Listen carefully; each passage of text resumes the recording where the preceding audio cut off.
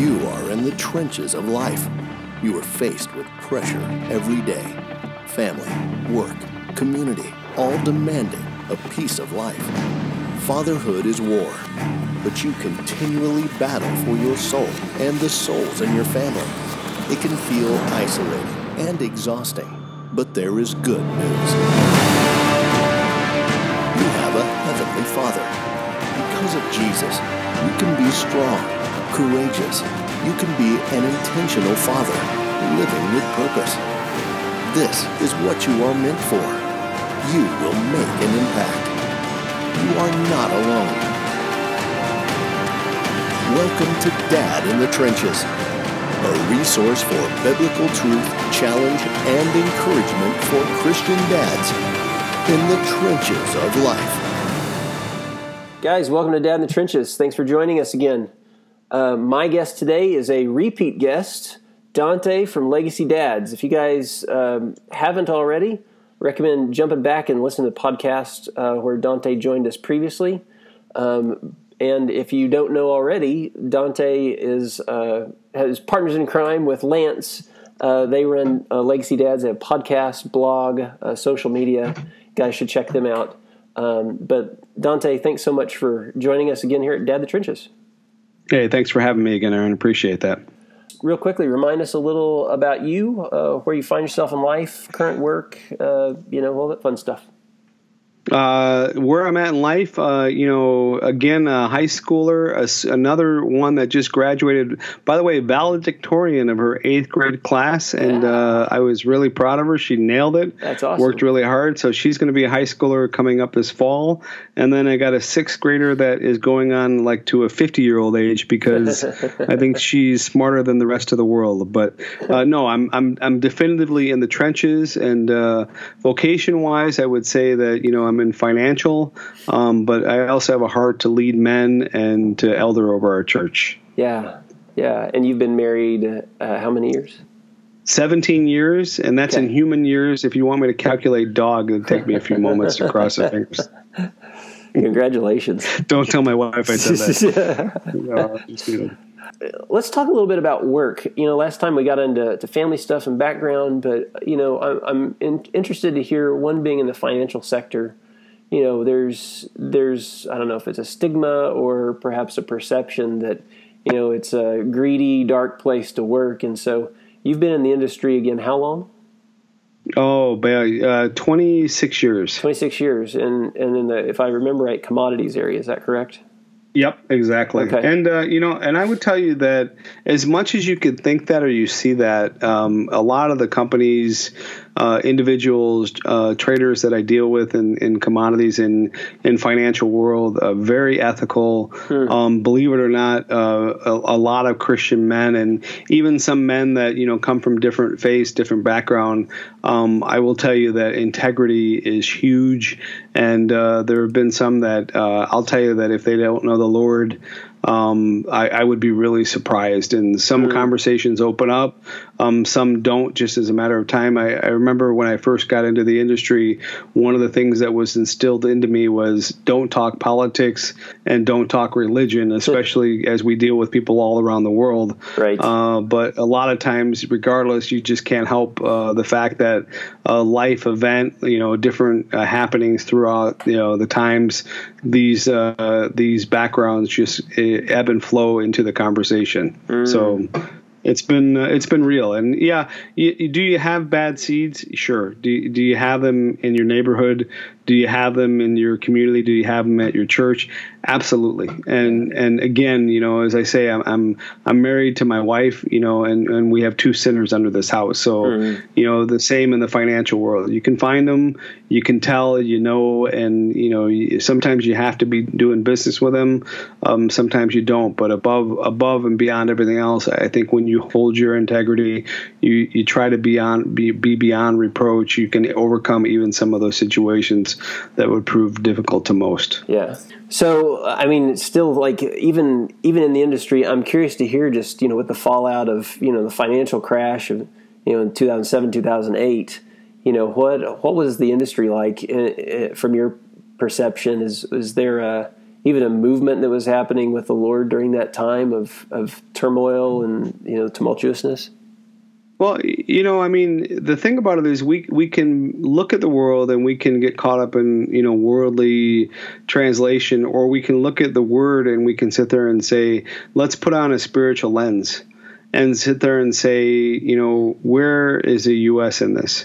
Where is the world in this economy? And if we sit there and say, we believe the Bible, we believe, from Genesis to Revelation, then it's pretty hypocritical of us to sit there and say that we don't expect there to be trial, we don't expect there to be tribulation, and we certainly don't expect there to be judgment. Yeah. And so, lo and behold, that, we're in the Western world, where we, regardless of whether you're in the $20,000 a year or you're in the, multi-million-dollar, income a year, whatever your background is, even in the lowest rung of that spectrum, we're still, top 10% in the world as far as wealth. Yeah. And so let's put that in perspective. And so, 2008 was a really rough time for anybody in the financial world. I mean, when you have people that, are coming in that barely speak language that know more about financial markets than most other people, it tells you that the U.S. is pretty sophisticated, whether it's a foreigner from a foreign land doing cleaning to somebody that has been in the industry for 50 years. It's pretty well known. So to say what happened back then, hey, look, we're living a life. It's a life that's led of the world, of selfism, of lack of accountability, of all of these other different things. And the reality of it is that we think we can allow the government to regulate and control it. And the reality of it is, if we really understand free market and capitalism to the way that it's supposed to be, we have to fall under the idea of laissez-faire. So in a true capitalist market, really what we need to do is let the market figure itself out. Right. And yeah, there would be financial pain. It would be, back then when we saw some of the Fed chairman comments, we saw, some of the secretaries of Treasury and all that making the comments that they made.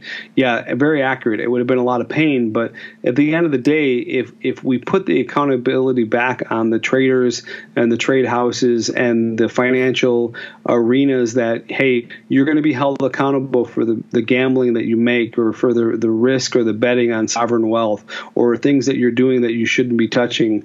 I think if that all hit to the true blue, that this would fall back on you or your employees, I think full accountability would have had a lot different outcome back then. Yeah. I went and got my MBA during the 2008-2009 aspect of the crash. So we could geek out on this stuff for probably an hour, but we'll spare our listeners. But I would like to ask you, just from a financial perspective, I know you're not necessarily in financial planning, but give our listeners also just a word or two on getting their financial house in order. Just a couple of basic things that you would tell a dad in the trenches on just financial management of his household.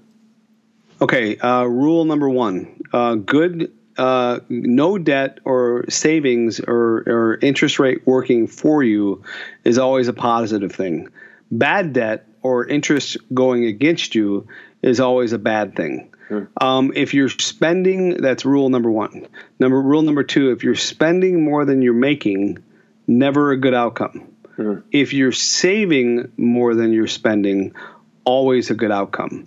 Some people have models. My wife and I, we kind of like to live by the 10-10-80 rule. That's you tithe 10%, you save 10%, and you live off 80%. Great. As we become more sophisticated through life and through career and vocation, we've changed that. So we tithe 10%, and then above and beyond the tithe to our church, if we have charities or we have people that, we can bless or do whatever, Scripture says, don't let the left hand see what the right hand's doing. Yeah. So I would sit there and say, listener, if this is you, if you got a ton of school loans, look, you talk about your MBA, Aaron. I was a finance major. When I met my wife, I lived very irresponsibly and very, self-ism into, what was best for Dante. Yeah. And so I knew better. I had an undergrad in finance. I had a graduate degree in accounting and economics. But I came into the marriage with debt. And I had to be honest with my wife. It was not only embarrassing, it was humbling for the fact that here I am, a finance major, and I'm telling my wife coming into the marriage I have debt. Right. So long a house, long, marriage, getting ready to have kids, school loans, not being able to, at that point in our marriage, to tithe 10%. My wife and I said, do we really want to live for self or do we want to live for God? And we said, time to clean house. And so we lived within the constraints of what we were earning, and we made a commitment that we were going to get out of debt. Okay. And some of you, if you're being really serious, let's put that in perspective. 10,000 manageable, 50,000 to 70,000 difficult but manageable. Over 100,000, you got to stop the bleeding. So where do we start? The first thing you start is you got to make a commitment. No more. The credit cards that are causing you to sin, as it says in the Bible, it's better to pluck out your eye than to sin, and to end up in a burning hell. The same thing is true of debt. It's better to pluck out the credit card out of your wallet, tear it up, throw it out, and live off an envelope system. Hey, here's the budget that we have for the mortgage. Here's the budget we have for groceries. Here's the budget we have for date night. Here's the budget we have for this. And you spend it, and it's gone. Goodbye. And it's a whole lot of suck. But when you do it and you live by it and you make that commitment, God will show you ways that economically you can never, ever understand. And don't mince my words, listener. If you're hearing that, I'll never say prosperity gospel, because that's a lie from the pit of hell. But I will tell you that when you draw near to God and you take three things seriously. Number one, purity. And as a disciple of Jesus Christ, you take purity seriously, God will honor that. Number two, your stewardship. If you take your stewardship seriously, that's your time, your talent, and your treasure. You look in the Bible of how many times Jesus talks about many different topics. You tell me how many times compared to everything else he talks about money. Jesus takes money very seriously, and you want to look at that and you want to challenge me on that.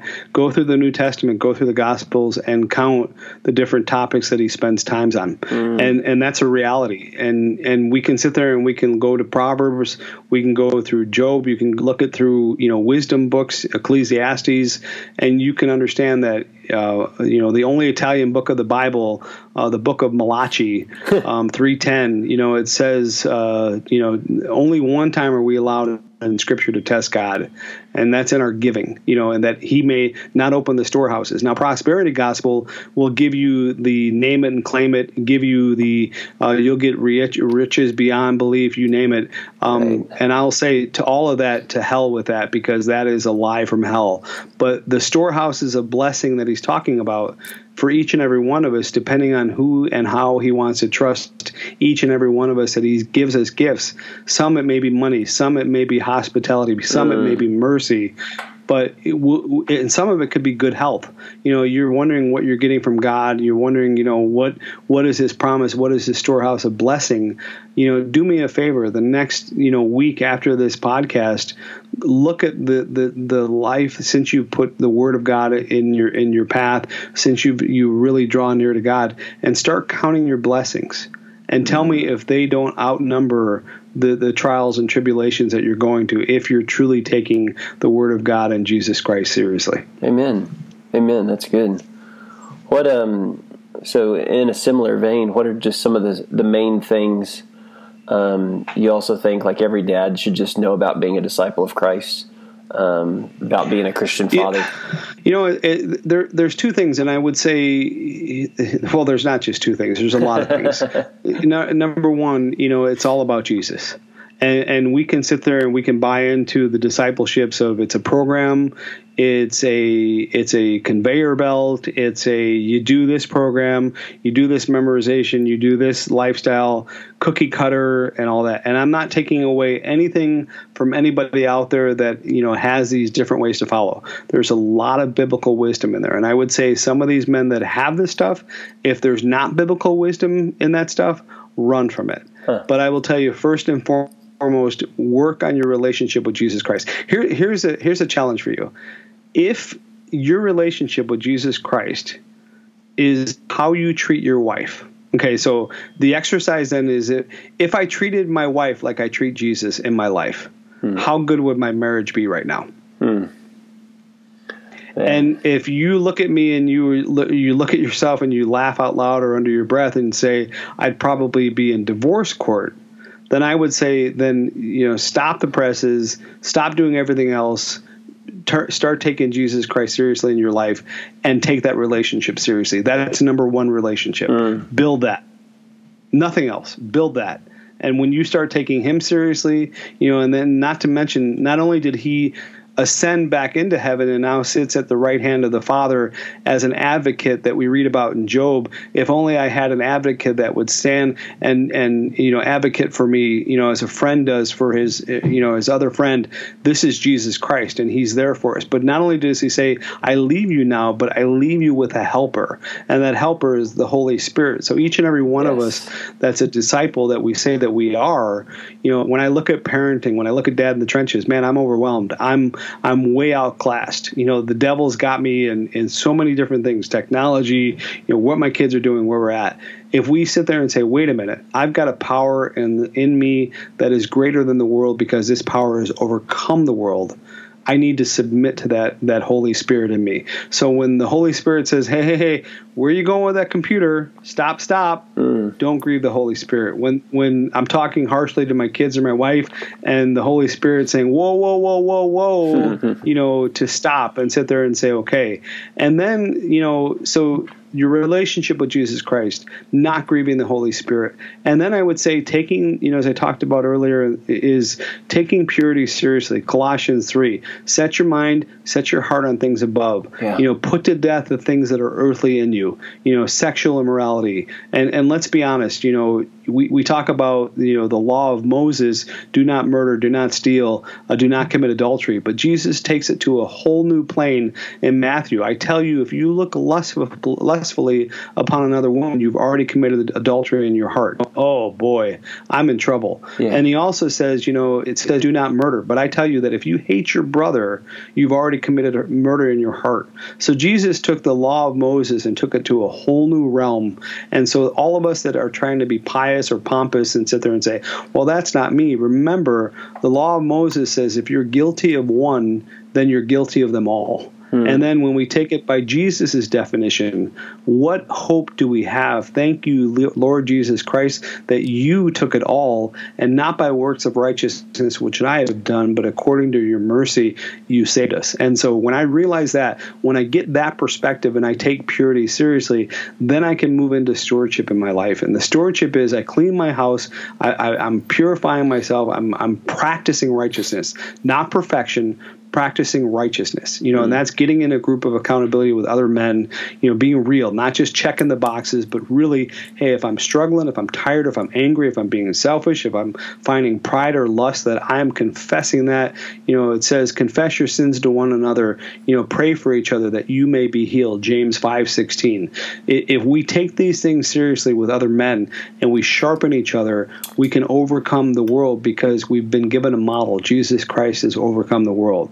And on the stewardship aspect, it's stewardship of time. We have to manage our time. If we're wasting our time, we're not honoring God. Do you realize when we're in the judgment, those of us that profess the name of Jesus Christ, I believe in my heart, and you can check me against Scripture, that we're going to have to give an account of our time, we're going to have to give an account of our talent, and we're going to have to give an account of our treasure. And if you don't believe me on that, check me at the box of Scripture and see if the words that you're hearing right now are not true. And lastly, your purity, your stewardship of time, talent, and treasure, and finally, your discipleship. If you're not, when is the last time that you led somebody to the Lord? When is the last time that you talked to somebody about Jesus Christ? When is the last time that you were able to share your faith? And if you sit there and tell me, oh, that's not my job, oh, I'll bring them to church and invite them to my pastor or the youth pastor or this guy because he's so much more talented. Are we reading the same scripture? Right. And so those are the things that I would tell you as a disciple of Jesus Christ. Intimately know your Lord and Savior, Jesus Christ. Draw near to him so he'll draw near to you. Take purity, take stewardship, take discipleship seriously, and then look back for an instance and see where God's taken you on that journey. Yeah, man, that's good. And even just talking about, making disciples, I want to dovetail also into this idea and this question of being a spiritual leader in your household. You pointing to, look, it's not the pastor's job just to bring others to Jesus. It's not the youth pastor's job to bring your kids to Jesus. Talk a little more as well just about spiritual leadership in your household, what that looks like for us dads, some pieces of wisdom you would give us. Your youth pastor has your kids for an hour a week, and if they're a relationship youth pastor, maybe he gets them for 3 or 4 hours a week. Maybe he shows up at a play or at a band concert or at a football game or a cheerleading, whatever it may be, but it's very limited. And the time that we have our kids from, birth to 18 years old or to whenever they step out into adulthood, we have an innumerable amount of hours to be the disciple. As dads, we're called to be the prophet of our family, the priest of our family, and the king of our family. And the king of the family doesn't reign and rule over them harshly, but he shows them a higher authority, and that authority is Jesus Christ. So if we're getting spiritual leadership right, and we're doing it, and believe me, I've already shared, I blow it all the time, but if we're doing it right and our effort is to practice it, then our kids should see Jesus Christ ultimately more in our lives than they see Dante, than they see Aaron.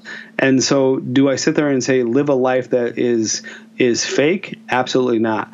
Live a life that is, humble. Live a life that is pointing others to Jesus Christ. That's something that becomes attractive, because when I take the wheel, when I drive, that necessarily doesn't always end up good. It has its moments of glamour. It has its moments of infamy, of laughter, of all that. But when I really, put God first, really draw out of those situations, in any situation, and I'm not just saying at church or at youth group or at men's group, I'm sitting there saying in relationship, and they see the desire, that speaks volumes to your kids, because you're modeling that faith. You're giving them ownership that, it becomes a fragrant offering to them, that they want that faith to be real. George Barna's got a great book out there. It's called Revolutionary Parenting. And a quick summation was 25 years of study, empirical evidence. They wanted to go and find out what made a revolutionary parent. And the way that they modeled that was the 20-something, 30-something child that was actively involved in the church, actively involved in the community, and actively sharing their faith, in what they do. And what they found, and it surprised me, because I thought, it's going to be discipline. They're going to throw down the hammer. They're going to do that. No, it was evenly split with these revolutionary parents. If they didn't do corporal punishment, they didn't do spankings, then it was they were consistent with the crime. So if you did the crime, there was an agreed upon time. So there was consistency in the parenting. There wasn't any compromise. They were being true blue to, if you're out of the rules, if you're bending the rules, if you break the rules, there's a consequence for that. And they were consistent. And they modeled faith, and they modeled, the relationship as far as they had, upward. And when they had the relationship upward right, the horizontal relationship with the wife and the family provided the means by which they were revolutionary parents. Wow. I'll tell you a thing that, it's a poem, and I don't know where, I got these two from, but I really love them. And one of them was, people will always forget what you said. People will always forget what you did. But people will never forget how you make them feel. And the other one that I really love that I kind of like intertwine, and it's kind of a thing in the back of my head that I don't forget. It's called The Five Watches, and I think that one's by Frank Outlaw, if I'm not mistaken. But it goes like this. It goes, watch your thoughts, they become words. Watch your words, they become actions. Watch your actions, they become your character. And watch your character, it becomes your destiny. Yeah. And when I apply that to, Scripture, when I apply that to like our rule of like growing up, trying to be a dad in the trench, trying to be a legacy dad, leaving those things out there, the reality of it is, hey, that both of those really apply to my kids. Both of those really apply to my wife. And then let's bring that to the barometer of Scripture. 1 Peter 3, I think it's 7, talks about our wives and to treat them as the weaker vessel, and not by lessening because they're women or anything like that. It's not what the text says, but treat them as a vessel. Treat them as God's daughter. And at the end of that, if we miss the Scripture that says, otherwise your prayers will not be heard. Yeah. That's a huge thing right there. So if I'm going to treat my wife, badly, I've got to realize two things. Number one, that's God's daughter. Yeah. Whoa. Number two, my kids are watching. And so if I'm harsh with them, I remember, a funny story when I really got into, after the mistakes I made with that 4-letter word around my car, running over a nail and a flat tire. 5-year-old boy, my wife and I got into an argument over the kitchen. And I just kind of let anger go. I kind of let comments go. I kind of let disrespect go. And I remember this like to the day. And I can tell you the look, tell you the outfit my son had on. And he looked at me, 5 years old, with his toy, and he stopped. He put the toy down. And he goes, "Daddy, you can't talk to Mom that way." Oh. And Man. The initial reaction in me was, I'm going to put this kid through 3 layers of drywall. I'm going to beat him until, 7 ways of Sunday. I looked at him, I looked at my wife, and I literally said, "Excuse me, I'll be right back." Walked into my bedroom, shut the door, walked into my closet, shut the door, got down on my knees. I confessed, "Lord, I know I'm blowing it. Help me with my anger, help me come back." And I literally, through a moment of prayer, asking God for words and wisdom and discernment, walked back out, called Trey, called my wife, and I asked them to come sit down. And I sat them both down. I got into my son's level. I was down on my knees, asked my wife to sit down next to me. And I literally said, "Son, you were so right. Your daddy sinned against God. I sinned against God's daughter, and I had no right losing my anger. I had no right losing my frustration and taking it out on you or Mom, and that was wrong. And I'm asking both you and Mom to forgive me." And he looked at me and he goes, "That's okay, Daddy. He's 5 years old. He doesn't know better." But my wife looked at me. My wife looked at me and looked at me with my son, looking at my son, responding to me, naming the sin, claiming the sin that I did. No, I'm not prosperity gospel and naming it and claiming it, but naming it, saying the wrongdoing, asking for forgiveness, and getting that. But when I saw my wife's response to just me with my son, the look that I got from my wife, I think at that moment she probably thought I walked on water. And that had nothing to do with Dante. That had everything to do with his Holy Spirit and just God raining in on me and saying, you blew it. You blew it. And yeah, I'm probably, annoyed that you talk to my daughter that way, but it's never too late. My mercies are new every day. Yeah. And man, when I turn that ship around, wow. Just wow. So listener, if you're hearing this, whatever stage you're at, if you blew it even before you turned on this podcast, turn the car around, call her from work, do whatever you're doing when you're listening to this and make the wrong the right. Take that moment and redirect the ship. Don't let the enemy have a stronghold in your life. Don't let the sun go down on your anger. Confess it to the Lord. Repent. Repentance isn't saying you're sorry and continuing to do it over and over again, being harsh, being short, cheating, drinking, lusting, you name it. Repentance is, naming it, professing it, asking God for forgiveness, and going the opposite way. Yeah, that's good. That's good. Dante, we're about out of time here, but would you just kind of continue with that overflow and actually just pray for us, pray for the dads out there? Yeah, I'd love to. Dear Lord and Heavenly Father, I just thank you for the time that I've had here with Aaron, Lord. I thank you for Dad in the trenches, Lord. And I thank you for the ears and the lives that are going to hear this podcast, Lord. Listeners challenge, we're here and they heard, Aaron and I going back and forth, Lord. They don't just take our word as it is, Lord, that they take our words and they test them against Scripture, Father. But I pray, Lord, that if there's a moment of truth, if they hear the gospel, the word of God coming through this podcast, Lord, that they will seek your word. They will set their hearts on things above, Lord, that they will set their minds on you, and that they will put to death the earthly things, Lord, that they will put on love, not only with their wives, Lord, but their children, Lord, that they will let the word of Christ dwell on them richly, Lord, that you will just guide them in the way that you want, Lord, that we know beyond a shadow of a doubt, Lord, that if we draw nearer to you, you'll draw nearer to us.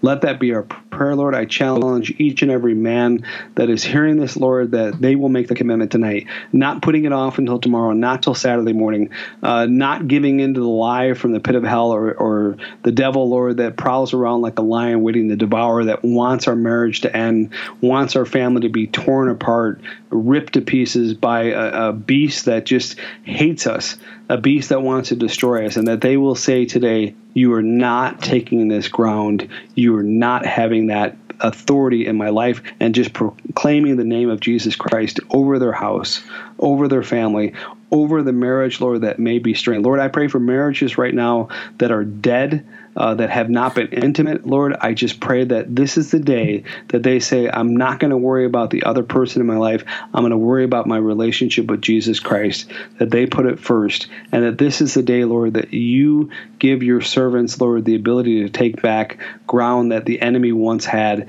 and just to rip it back from under them, Lord, because you have overcome. And we know that your mercies are every day, Lord. I just ask that you strengthen these people. I ask you strengthen the dads in the trenches, Lord. Give them overflow of your Spirit, Lord. We ask these things in your Son, Jesus' name we pray. Amen. Amen. Dante, thank you so much for joining us. Man, it's so good to have you on. Really appreciate it. I appreciate it. Thank you very much. Well, thank you so much for joining me here on Dad in the Trenches. This was an awesome episode, and my many thanks to Dante for joining us today. If you guys haven't already, check out their podcast. It's just search for Legacy Dads. You'll find both Dante and Lance on that. On Instagram, you can connect with Dante at LegacyDads_Dante, or also Legacy Dads. The handle is Legacy_Dads there as well. They're on Facebook. If you're on Facebook, just search for Facebook /Legacy Dads. And you can also check out their website at legacydads.com or legacydads.org. If you've enjoyed today's podcast, or any podcast for that matter, if you would do me a favor, if you're listening on the Apple podcast app, if you would simply go to the main show page and rate and review the podcast. You can simply tap the stars. There's 5 little stars you tap. Just tap all 5 of them. The Apple algorithms love the 5-star reviews. And also, if you drop a comment in the reviews section, anything that you've enjoyed about the podcast, anything that's been encouraging to you, or if there's other dads that have come across Dad in the Trenches or wondering what it's about, tell them what it is you've enjoyed about Dad in the Trenches. For those of you that are longtime listeners, a huge thank you. And again, for all of you listeners, I'm glad that you stopped in today and were blessed by today's episode. That's it for today. Thanks so much. Take care. God bless. Thanks for listening. For more content and resources, check out the website at dadinthetrenches.com or on social media at Dad in the Trenches. And be sure and click on subscribe to stay up to date with new podcasts. Walk out the heroic fatherhood you were called to live.